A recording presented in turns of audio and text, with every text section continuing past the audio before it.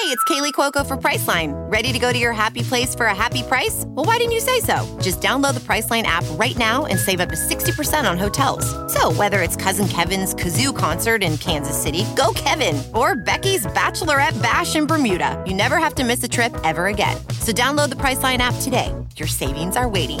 Go to your happy place for a happy price. Go to your happy price, Priceline.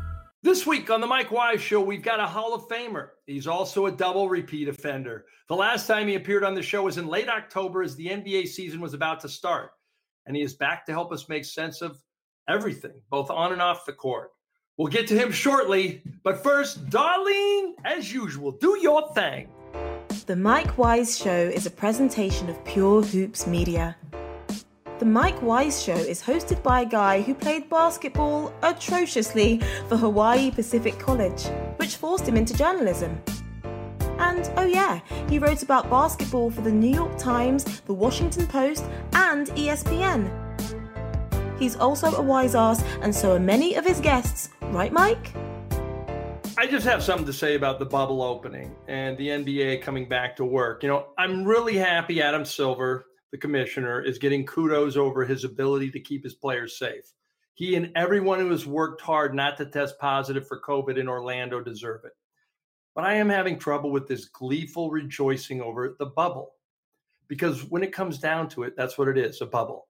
It doesn't reflect the real world. It doesn't reflect what's happening in society, or for that matter, mere miles from the area Disney has partnered with the NBA to cordon off from Orlando and Central Florida. See, Florida had its worst day for infections this week. 50 of the 186 people who died Monday because they could no longer breathe were from Central Florida, many not far from the five-star sterilization of the NBA family, of which I'm proud to be a part of, even peripherally now. And while it's great to laud the league for its proactive measures and prescient planning for getting part of America back to work safely, it's also fair to ask if playing in a hotspot state experiencing so much grief and death and poor health right now is a little tin-eared. I'm not sure the bubble should be the standard for which each league strives. It's a hermetically sealed, cordoned-off chunk of property whose residents, from players and coaches to my beloved sports media brethren, participate daily in cognitive dissonance. We're told on television the players will be fighting for social justice while also fighting for a championship. Well, that's debatable. They're wearing socially woke jerseys and T-shirts and playing basketball, which is fine. You know, many have already demonstrated and protested before the bubble, and anybody who argues that the NBA isn't the most socially conscious league and progressive and fighting for Black Lives Matter and every racial reckoning we have out there, they'd be laughed off the face of the earth because the NBA is great at that. But let's not make this more out to be than it actually is. It's owners and players recovering lost millions by honoring network TV partnerships worth billions. It's about getting closure to a fantastic regular season halted by a global pandemic. And it's about feigning normalcy amid the madness. This isn't a slam on the league or anyone participating in the success of protecting the NBA bubble from corona-induced catastrophe. It's merely pointing out that in order to preach how great a distraction LeBron and Giannis will be, you also have to participate in a little bit of denial. You have to put aside the reality of thousands of Americans, including the 4 dozen who died on Monday in Central Florida, cannot breathe because they don't have a bubble to save them from their lungs failing them. You have to trick yourself into believing that basketball matters intensely right now, and it doesn't. You have to tell yourself as a player, coach, trainer, league, team employee, even a sports journalist, that what you're doing inside that bubble is more worthwhile than what you could be doing outside the bubble. And maybe it is. Still, there has to be some dissociation. Because while in NBA world, where 0 for 344 in coronavirus tests is cause for virtual fist bumping and contactless celebration, in outside the bubble world, most of America doesn't care whether Zion Williamson now had to undergo 4 days of quarantine for his 11-day bubble absence. See, many years ago, I took a test while applying for a job as a high school sports writer. I had to put together a group of facts about a basketball game that included spectacular performances a packed house, and a fire consuming the gym before the game ended, forcing evacuation. I put the high scores in the second paragraph and then awkwardly segued into, in the third quarter, a fire that began outside forced both teams and fans to evacuate the gym. I didn't deserve to get that job because I neither understood the context nor importance of the news. Today, there's a fire raging outside our locker rooms and our fields of play. COVID-19 ignited it. It's undefeated and has no network TV contract. It only wants to attack as many of our immune systems as it can. And most Americans outside the NBA bubble don't have good protocol. So if we're really going to heap massive praise on a lockdown sports league about to restart, amid record-breaking cases and fatalities in many states across this country, we also have to acknowledge that the good happening in that bubble is not real life. It's sports. And with that, let's move on to my guest this week. That was dope. It was indeed, Darlene. And it was woke, too. Basketball is back, kids. And so is today's special guest. For his third appearance on the Mike Wise Show, he's our first three-timer, my personal rabbi, spiritual guide, all-around positive life force. And he's in the Basketball Hall of Fame as the 2017 winner of the Kurt Gowdy Media Award. He's the great Harvey Araton. Welcome back, my brother. Good to talk to you, Mike. And for the third appearance, do I get the board game to go home? I can't give you much more than a Shaq Talks Back in paperback version. You have another book coming out in October. Please tell people what it's about. Well, it's called Our Last Season, a writer, a fan, a friendship.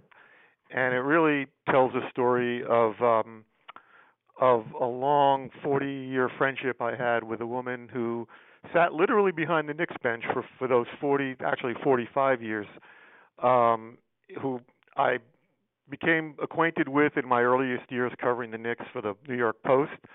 She became my eyes and ears behind the bench, a good source, and gradually also became a close friend, and then almost like a life mentor. Wonderful woman, has an incredible backstory, and the book uses the last year of her life when she can no longer go to the games, and I would spend a lot of that year spending time watching games with her at her home in Stamford, Connecticut, which gave us a chance to reminisce about our long friendship. And so the book uses that last season, which hence Our Last Season, which also, by the way, kind of coincided with the last year that I spent much time around the Garden. I still do an occasional piece for the Times, but, that life seems to be behind me now. And so, in many ways, it's kind of like a Tuesdays with Maury meets Driving Mr. Yogi. I mean, that's what I've been calling it. And it's just one of these career cherry on tops that I'm proud of, and very personal book. A little bit of a part memoir, I would call it, but for the most part, it's the story of a unique and special friendship.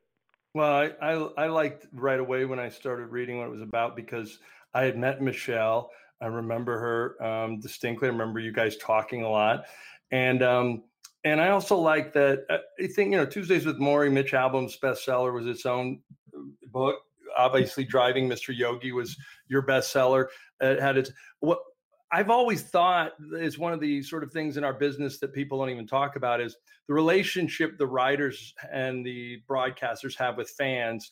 People that you befriend, whether sometimes they got in touch with you because they hated something you wrote, or sometimes they got in touch with you something they really liked. But either way, that relationship blossomed over the years. I have a few people in Washington now that I can call them up about things, and nobody ever writes or talks about those. But it's a different kind of relationship that I can't wait to read, and I'm sure you did it justice.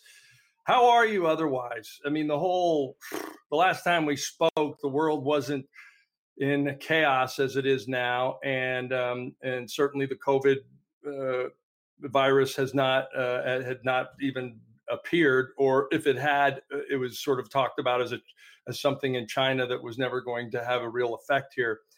How's your family? How's everybody? Please tell me what's going on. Well, everybody's knock wood so far has been good. I mean, my two sons, one is 30, the other one's 26. Alex and Charlie have been working remotely. One is a special ed teacher, and the other one is in event marketing for a Japanese streetwear company. We actually had them here with us for, I want to say, a couple of months through the worst of it in this neck of the woods. They've gone back to their apartments in Jersey City and Manhattan. My wife Beth she also works for a school administrator, so she's been working. And I've been doing my thing. I've been writing some advanced obits for the Times on aging basketball players. Not the most upbeat work in the midst of a pandemic that has been deadly, obviously, but safe to do at home. I enjoy the research, historical archival documents that I think are important, tying up loose ends on the book. But basically, kind of hanging in the neighborhood. We have a dog, so we do a lot of dog walks, and I ride my bike in the mornings, early in the morning before it gets too hot, and we do some social distance visits with friends on their back decks, or you're familiar with obviously Philip Bondi, and who lives in our town from the Daily News, or formerly of the Daily News. Whose son Stefan has turned into his own sort of New York media star, covering the Knicks. That's right. No, Stefan does quite well. He kind of inherited the Frank Isola villain role at Madison Square Garden as the resident Daily News beat reporter. Yeah. And but like everybody else, sometimes you kind of focus day to day on the things you have to do and the things you're looking forward to, and other times, the bigger picture brings a certain kind of sense of despair, not just for, when the heck is life going to return to normal, but despairing for young people like my sons and people's children dealing with school closings, all that stuff.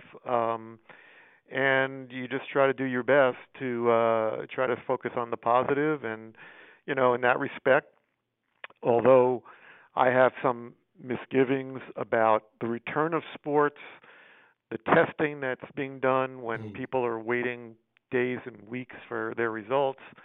On the other hand, I have to say, it was kind of fun to watch the Clippers and the Lakers last night. Yeah. It's sort of the contradictory nature of this entire thing that, we understand that priorities are, skewed in many respects, but at the same time, at 8 o'clock at night or 9 o'clock at night, instead of watching a rerun or, consulting Netflix to see it's nice to see a live sporting event. But it gives us great it really creates a sense of uncertainty and in some respects revulsion. The way to put it. Yeah, I'd like to get into the bubble talk a little bit, because tonight everybody's talking about it's Dame Dalla versus Ja Morant, which sounds more like a rap battle than an actual matchup on the court. But nonetheless, the NBA is back. I'm on record already, as people know, as being skeptical as to whether the NBA would be able to complete the season down at Disney's Wide World of Sports bubble in Florida. And obviously, Adam Silver's getting all kinds of praise out of the box. I'm with you, though. I liken it to my love affair with boxing a little bit. It's hypocritical. On one hand, there's nothing better than watching two guys go at it and one guy almost out of it. And the resilience is such a metaphor for people in life, down and out, and to come back. And yet the result is, in a real ugly fight, there's brain damage suffered, or there's nothing better than watching a guy come back, and yet there's nothing worse in sports than seeing a fight not stopped soon enough. And I feel like this is the trade-off that I'm doing myself with the NBA. I just feel like you have to have some cognitive dissonance to step back and go, I'm going to do my job in the bubble here. I'm going to announce it, or I'm going to play a game, or I'm going to coach it. And meanwhile, outside that area in Orlando, there are people dying. And Florida is the hottest spot in the country. And for 3 days in a row, they had record-setting fatalities on each day. I don't know. Even though the NBA has been good about giving some of its testing to other hospitals and healthcare providers around the country, including Orlando, there's something about it that it just feels queasy in the stomach a little bit. Well, so far, from what I've seen, Mike, I think actually the players and the coaches who have been interviewed, I think they actually have struck the right tone. I find myself getting more pissed off about the media, and I think it goes back to this pattern what we fall into of hyperbole. So like we throw around, and I've done it. We've all done it. Words like heroic and courageous, and that's why I thought your Twitter thread the other day was spot on. That we need to be really careful about how we portray what the NBA is achieving here or pulling off. I mean, it's not, it's not some, heroic, delivery of essential services. The heroes were people who were going to work, from the frontline healthcare workers to people delivering your groceries. And, we've too often fall into that. I mean, whether it's, something of this nature, which is, communal, or even in the way we report certain stories. I remember years ago when Kobe Bryant was going through the trial in Colorado, and I remember during the finals that year, he was flying back and forth to Colorado for these court appearances. And I remember Jim Gray, a guy I always liked, was on air one day, and he was talking about Kobe's reaching deep down within himself to get it up on game time for the finals. And I was like, let's not make a hero out of a guy who's accused of raping someone and is being put off. He's having to go to court and then fly back and play in a damn basketball game. It's funny. I remember writing years ago, the Daily News was on strike, and we put out a strike newspaper that was the union. We called it The Real News. And I remember writing a column, and I think it was during, I know it was during the first invasion of Iraq by George H.W. Bush. And I remember all the sportscasters saying, they would, back in the day when like the 6 o'clock news was actually watched by millions of people, and they would go at 6:22 to the sports, the 2-3 minutes of sports, and whoever was coming out would say, well, I know it's trite to report about sports during a time when our soldiers are in Iraq. And I remember writing a column saying, you know what, you can say that every day about sports. There's always some calamity going on in the world. Let's not apologize for being interested in how the Yankees did or whatever. On that, thinking about that column that I wrote back then, this is very different, because this is a worldwide pandemic. The U.S. is the worst of all in terms of its ability to deal with it, and the numbers are staggering. And also, there is a relationship here with how sports is operating within our communities, and the number of tests that are being conducted on athletes when the average person, either doesn't have access to a test or is waiting online for 6 hours, or then getting a test result 2 weeks later that is really irrelevant. So I do think we have to be even more careful than usual in the way we portray these games and what their value is, beyond a couple of hours of entertainment at night. We would survive without them. Let's put it that way. Yeah, I'm the same way. We want sports, but we don't need them right now. The NBA has taken a monster hit in the last couple of days. Did you see the Faino brothers piece about Chinese exploitation the NBA's youth camps and some of the Chinese officials abusing the kids physically there. Yep. I don't, I like Adam Silver. I know him, and it's almost hard for me to, but I feel that there's just, gosh, so much there after that Daryl Morey tweet, and the NBA's really, not controversial is the word, just awkward tightrope, and the relationship with China is just, not only has it cost them hundreds of millions of dollars now, but now they've really got to sort of square this sort of social message domestically that they're putting out, which I think is, for all intents and purposes, great, versus, boy, internationally, you guys got some real problems. And do you just walk by that story if you're the league, or do you confront it and say, we have to change our ways? I think anything that they put their name on, an NBA training academy, they have to at least pay attention to it and try to mitigate, the situation as best they can. It's really, this is a difficult time for the NBA to be straining its relationships with places that provide revenue, and as much as China, which is one of its best customers abroad, or partners, because they're losing so much money at home now. I mean, who foresaw the bottom dropping out of this sports industry, which always seemed like a never-ending escalation of revenues. But it's, on the one hand, sometimes when these right-wing opportunists kind of jump all over the NBA for its policies, or its for the unwillingness of LeBron or some of the players to speak out against the policies in China, that's just opportunism, double standards.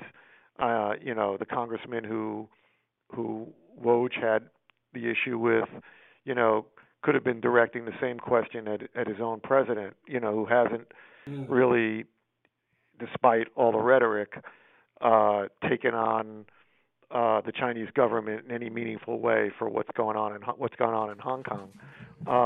But on the other hand, you do have a responsibility, and a moral responsibility to understand, who your business partners are and what they're doing.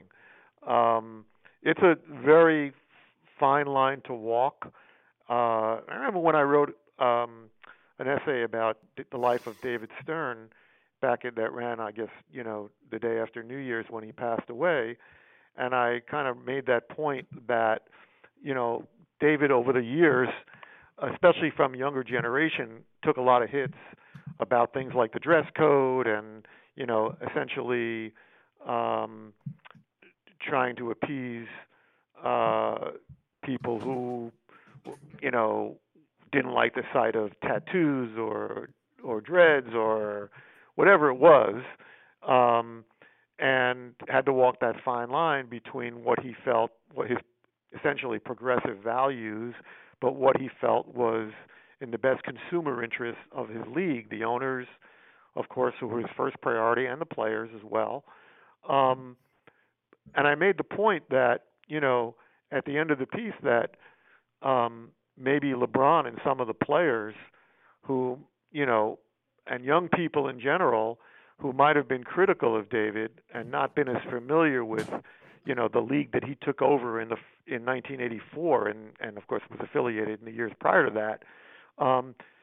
They, in the China situation, a lot of the stars suddenly had to walk in David's shoes, because they had to suddenly ask themselves the question, do I speak out and further alienate the Chinese government and put at risk those hundreds of millions of dollars in revenue that comes from China? It's not an easy question to answer. And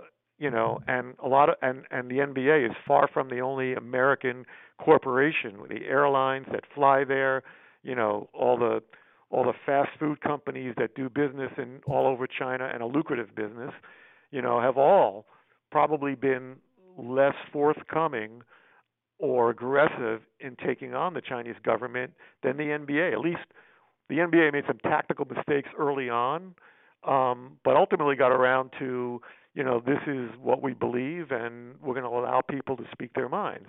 Yeah, that came after a very awkward time when they saw it was like, hey, watching a cash machine lose money, and they realized at some point they couldn't stop it, and they just had, they were all of a sudden they were going, we're going to domestically, our product at home is going to be crap if we don't stand up for American values here. But yeah, no, I think that was a test of Adam Silver's stewardship, just as this is a test. They'll get past it, and I think at some point you go into business with people, and these are the kind of risks you take when you go into business with people that don't have the same values and don't run their society the same way. I think what they had, I think what the NBA ultimately, I think what Adam, in terms of, how to respond. I mean, again, the releasing one statement in English and one in Mandarin was really kind of awful. And so they got off to a terrible start, and I think they were scared, obviously. But I think the one thing that, and I would say this about all American businesses, commercial, Starbucks, whatever, is that, they have to have this sense in places like China that, yeah, you need their business. They're, a country of 1 billion plus people, and an emerging, form of capitalism. But they also need you. They need, they repress their people in many ways. But one of the things that the Chinese government has given its people over the last couple of decades are the sort of the things that are valued in the commercial things that are valued in the West. It's sad to say that one of those things is Kentucky Fried Chicken, or or a $5 cup of coffee. But certainly one of those things has been the NBA, which is wildly popular in China. And, for those of us who were in there for the Beijing Olympics in 2008, that's something that, and basketball is a hugely popular sport in China. I believe it's the most popular sport in China. And so the NBA had to kind of, I think, came around to the idea that, we got to stand our ground a little bit here and come to the conclusion that they want us there, if it's only to kind of appease their people, that, hey, you may not be able to express yourself politically, but you can watch LeBron 3 nights a week on our networks. So they're not going to be as quick to just jettison their relationship with the NBA as people here might think. And I think that was the better approach to take, that you have to feel like you have some leverage in this. My guest is Harvey Araton for the third time. His book, Our Last Season, A Writer, a Fan, a Friendship, is coming out in October. We haven't really talked basketball that much. Are you interested? Are you into it? I watched the game last night, especially LeBron James and Anthony Davis at the end, and LeBron putting on a defensive show, hitting a shot with 12 seconds. The whole thing felt like things hadn't gone away. It was exciting. It was great. I don't know if the ratings stay up. I don't know if I don't know if the NBA, the crowd, the manufactured hype around it is going to work or not.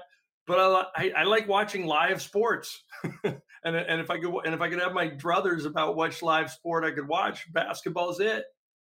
Well, when soccer in Europe started up again a couple of months ago, my wife Beth is a huge Liverpool fan in English Premier League, and so by watching games with her. Wait. Let's go back a second. Beth Albert is a Liverpool fan. How did that happen? Beth, years ago, I want to say 20 years ago, was playing soccer. It was sort of like, in fact, I wrote a book about it called Alive and Kicking. It was about a bunch of Montclair soccer. I remember that now. Soccer moms who became soccer playing moms. And I wrote a book about the first year of competition, women who had never really played sports because their high schools really didn't offer much before the women's sports boom. And so she developed an interest in soccer, mainly through playing, but also the U.S. women's national team that was right around the time of the '99 World Cup. So she over the years she kind of got interested in, the premier league in the world. You could argue that La Liga is great or Bundesliga, but she feels that she loves Premier League, and she became a Liverpool fan. And I've promised her, sworn to her, that we will attend a live game at Anfield, where we took a tour several years ago, but it was in the summer, so the league was dark. Anyway, I like the announcers. I just like the way that he's a cracking footballer. He's a cracking footballer. Yeah, everything is like kind of sparse. I remember the equalizer. So when we started watching the games when they Liverpool needed like 6 points to clinch the title its first in 30 years, so I was into that. I will say, Mike, that I could definitely get into it. I like soccer as well,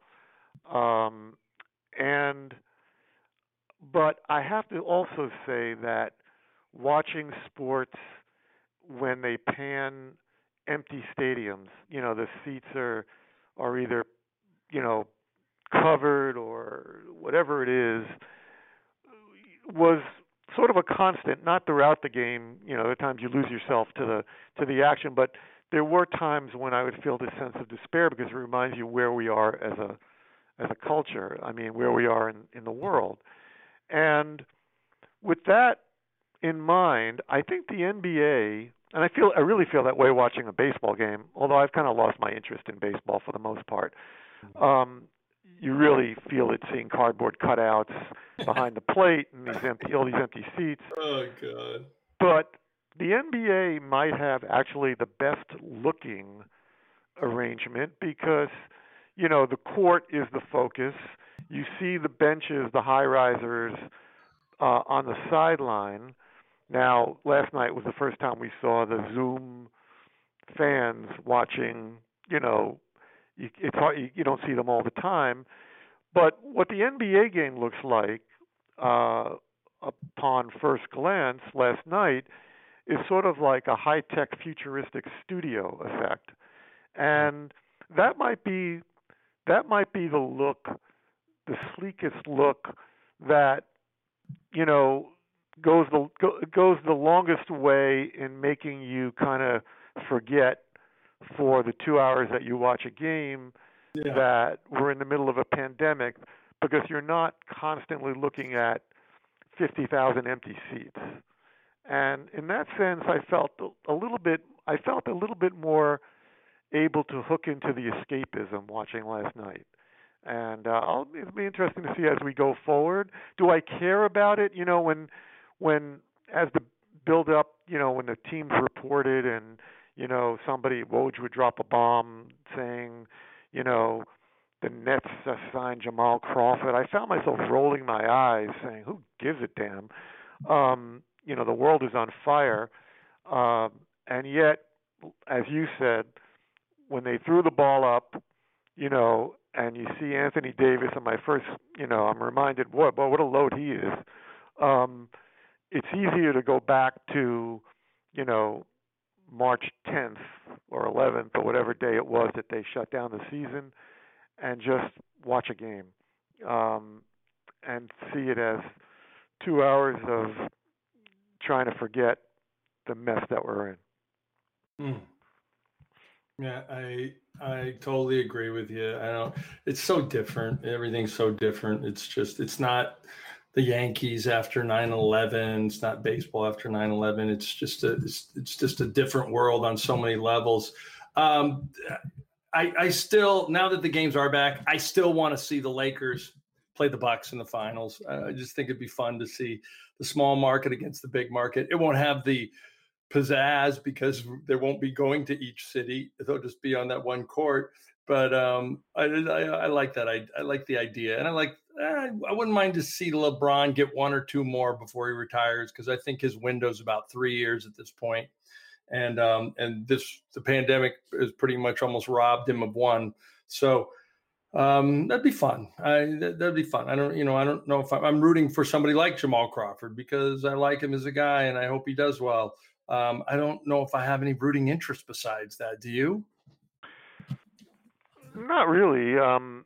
You know, my son Charlie has been he's been a Clippers fan for many years. God knows how that happened. This was before, you know, CP3 and Blake Griffin put them back on the map. I mean, I remember him, you know, rooting for them when they had Sam Cassell and Elton Brand um but so, you know, I mean, you know, I kind of like the Clippers and I love Kawhi Leonard. As you know, I was always a huge Spurs guy during the Duncan years, and Leonard, of course, those two great finals back to back against Miami. So yeah, I wouldn't mind seeing the Clippers do well as well. But you know, I'm also I also keep thinking to myself, well, enjoy, you know, this run in the bubble, because you know, if you start to look beyond and you say, okay, let's say this season ends in mid-October, and then they have the draft and Yeah. you know, a truncated free agency and all that stuff, and then they're hoping to start up again around Christmas time for next season. But how is that going to work? I mean, unless you believe that there's going to be some miracle vaccine that, you know, makes this all go away, or at least gets it, you know, much more under control, what are they going to do next season? Are they going to bring everybody back into like an 8-month bubble? That's not going to work. Or a 6-month bubble? 3 months, you know, yeah, they're making it work because they need the revenue, the TV deal. Everybody wants to create some sense of normalcy, but you can't have bubble life become the norm for 2 years even. And it's unlikely, based on what we've seen with baseball so far, that you can go back to having, you know, the Celtics come down to play in the Garden, or the Knicks get on a plane and go play in Detroit, given the way things are. So, you know, if things could become really interesting, you know, after this bubble thing is over, interesting, you know, / devastating for the sports industry at large. If, you know, I doubt this, you know, God knows what the NFL season will look like if there is one. College football, you know, the last 5 years or so, I've become a big college football fan, a sport I never paid any attention to my entire life. But when my son Alex went to Penn State, he was there through the Sandusky nightmare. We kind of bonded watching the revival of the program with Saquon Barkley a few years ago, and they won the Big Ten title. So I'm like this like passionate Penn State fan now, and you know, I also think that it's insane that they would even, you know, consider the idea of playing a season with college kids. If you college football and about college basketball, I don't know how you could play and put kids. It's one thing not to pay your workforce; it's another thing to put them at risk health wise. It's like it would go beyond it would go beyond every argument we've ever made. That would be strictly for putting money in the athletic coffers of the respective, you know, Big Five power conferences. It would be a joke. I can't even imagine. Well, they haven't, you know, it's really about the habits of young people. You know, a lot of the surges in the South and Southwest, and now we're starting to see a little more in New Jersey too, with beach parties and house parties and stuff. A lot of the surges in infections have been the habits of young people who, you know, tend to feel, you know, less vulnerable, or, you know, have a more difficult time sheltering in place, whatever it is. So baseball managed to keep the lid on things while they were in their, you know, extended, whatever they called it, summer training for a couple of weeks before they started playing. But as soon as they went out on the road, you've seen the number of cases rise dramatically, right? Football, because it's mainly college, it's all college kids. I mean, college football, it's all college kids. They haven't been able to keep the lid on it for, you know, summer workouts. You see teams all over the country with multiple players testing positive and having to shut down their workouts, how the heck are they going to, with football players mingling with the normal student population and then going on the road? It sounds completely unworkable. And again, you're right. It's one thing to say, hey, I'm a 28-year-old man and I decided that I need the $3 million or the $6 million or the $20 million, so I'm playing this season. It's another thing that it's a kid who's 19 years old and wants to make an impression on NFL scouts. I mean, to put that kid out there, are the mortality rates incredibly much lower, far lower than they are for 60-year-olds? Of course. But we're also hearing a lot about, conditions that anyone who catches the virus can have, whether it's the lungs or the heart, long after, they recover. And, in college sports, it's even unclear if you have a condition that carries on for years, whether, the insurance policy that they're playing under will cover that. I mean, so I don't know. I mean, I think they're hedging with a conference schedule, but we'll see. I doubt it. Yeah, agreed. All right, before I let you go, who is going to raise the Larry O'Brien trophy in the fall? Doesn't that sound weird? The Larry O'Brien trophy. I'm going to make a sentimental pick. Well, no, it's not even a sentimental pick. I'm going to make a pick, and I'm going to go with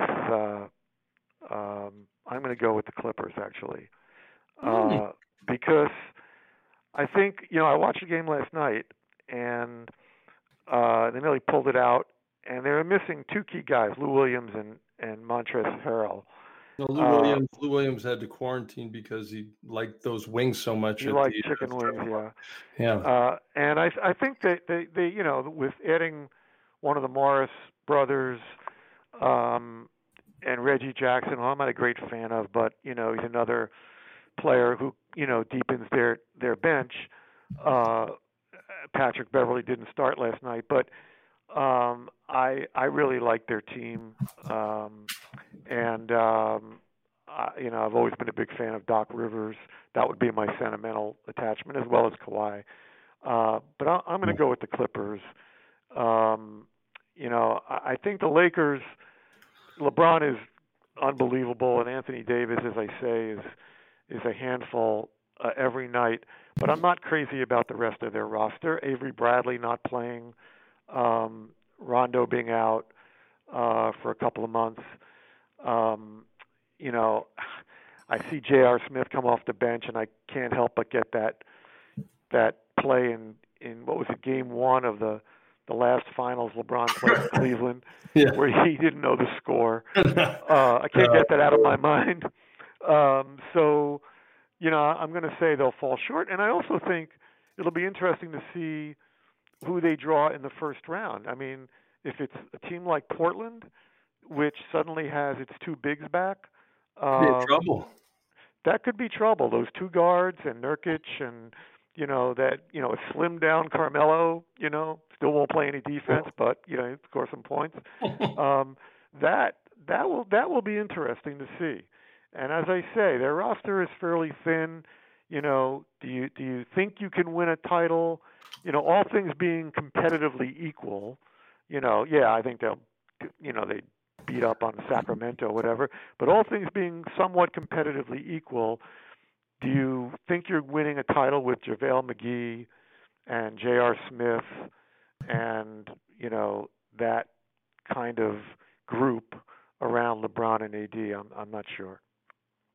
I'm with you on all that. And if Reggie Jackson hits a big shot in the finals, I think he's Mr. October.